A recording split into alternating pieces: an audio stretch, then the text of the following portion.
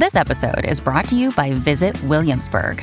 In Williamsburg, Virginia, there's never too much of a good thing. Whether you're a foodie, a golfer, a history buff, a shopaholic, an outdoor enthusiast, or a thrill seeker, you'll find what you came for here and more. So ask yourself, what is it you want? Discover Williamsburg and plan your trip at visitwilliamsburg.com. Big stories, big guests, the big picture. Afternoons with Rob Breckenridge. Weekdays 12:30 to 3, 770 CHQR. All right, look, I mean, Albertans love their parks, the outdoors, and we're a great province for camping and spending time outdoors. And so it is something Albertans are passionate about. I do think Albertans are appreciative of, or at least understand what the government is facing in terms of fiscal pressures and the need to make some tough decisions. But certainly some of the plans around parks, closing some parks, even maybe contracting out the operations of some parks, some kind of private partnership, that's got Albertans nervous. And I think there's been more of a pushback against this than maybe the government anticipated. Joining that conversation this week has been a handful of prominent outdoor retailers who are speaking out about this and the concern that these decisions might have. They say, we disagree with the Alberta government's decision to optimize parks by closing or partially closing 20 parks, seeking partnerships for 164 sites with no public consultation. The people deserve to have a say in how these natural spaces are managed, protected, and celebrated. They also point out that hundreds of Alberta businesses depend on the economic benefits that access to Alberta parks and natural spaces create, from providing outdoor gear and recreational vehicles to offering training, tours, and experiences. So there's that economic side of it. So as mentioned, three prominent outdoor retailers in Alberta, Campers Village, Fish and Hole, and Track and Trail, have jointly signed a letter urging the Premier and the Minister of Environment and Parks to have a second thought on this, to reverse this decision and engage in some meaningful public consultations. Joining us for more is Doug Day, the GM with Campers Village. Doug, thanks so much for joining us here. Welcome to the program. Thank you very much, Rob. I know as retailers, I mean, it's, you don't tend to get involved in political debates and that sort of thing, but obviously there's some areas of concern here in terms of what this could mean. So talk about that decision then, why you felt compelled to write this letter and highlight some of these concerns. Yeah, you're right. We're not a political organization in that sense, and but we feel so strongly in the value of public parks in Alberta and the associated recreation areas and the natural areas that are in question here that we felt it was really important that we speak up, and we know that we've got the support and backing of our customers who share our values and feel the same way. So we feel that natural spaces and the opportunity to spend time outdoors is so important and so important to people's health and wellness that we felt it was important and that we should speak up. Well, and does it also reflect what you're hearing from your customers? Have they been, voicing these concerns?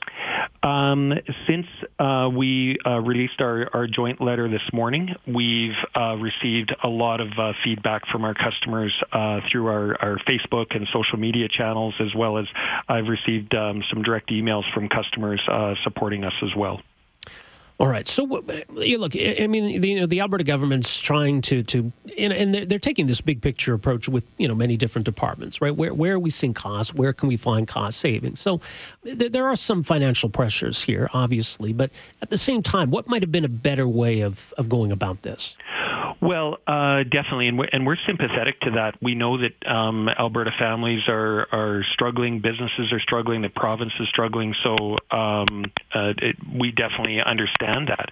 And I think that the first step is to undertake a public consultation and talk to Albertans, get a broad range of feedback, and understand how this impacts them.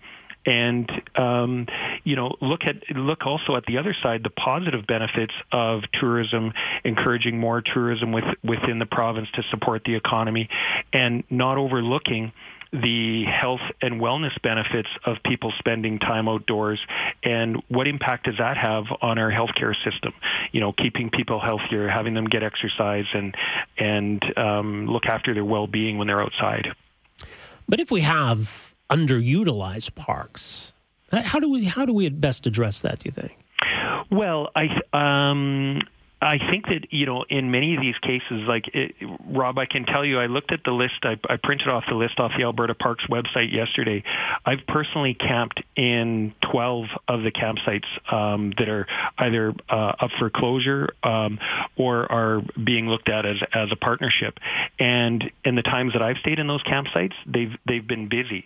So again, as we go through a consultation, the government can share the information that they have about how well these sites are utilized, and let Albertans give some feedback. I live in St. Albert, and I frequently hike and cross-country ski in River Lot 56, which is an absolute gem of a natural area that's right outside the urban area of St. Albert. And I can tell you it's heavily utilized. Families walk in there. People walk their dogs in there. The St. Albert Nordic Ski Club uses it for all their cross-country events. People trail run there, and it's a well-used space. So I'm not sure that I would agree that all of these sites are underutilized. Mm-hmm. So at this point, no final decisions have been made. It's not too late to have a rethink on some of this. What would you like to see happen here going forward? Well, I'd like to see that the government would reverse this decision and then open up and have a consultation with Albertans and find out their feelings on these parks. And definitely everybody's aware of cost right now, and everybody's trying to be sensitive to that. But once these parks are closed, or if as a suggestion that they're given up as a long-term lease, those spaces are going to be gone for future generations. And many of these parks have existed for years. I camped at the Pembina Forks campground when I was a kid with my family, and it was in existence well before that. So if we take away these parks, they're going to be gone for future generations, and I think that would be a real shame and really short-sighted. Right, because I guess once we make a decision, it's going to be a lot harder at that point to go back. That's right. That's right. And it's not just, Albertans who enjoy these parks. tourism is a big part of this, and, the tourism industry is pretty vital in Alberta. Is that one of the areas of concern too here? Well, definitely, because, we've got these beautiful natural areas, and they are a main reason why people come to Alberta to travel. And it's not just the national parks. People use other areas as well. So I do think that there's a lot of tourism value, and definitely when times are tough, people do tend to stay closer to home for vacations, staycations, and camping and fishing and hiking are great activities that people can do for a low cost. All right. Well, we'll see if there is any response to this letter on the government's part, or any rethink on how they're going to approach this question. Doug, we'll leave it there for now. Thanks for making some time for us here this afternoon. Appreciate it. Afternoons with Rob Breckenridge, starting at 12:30 on News Talk 770 Calgary.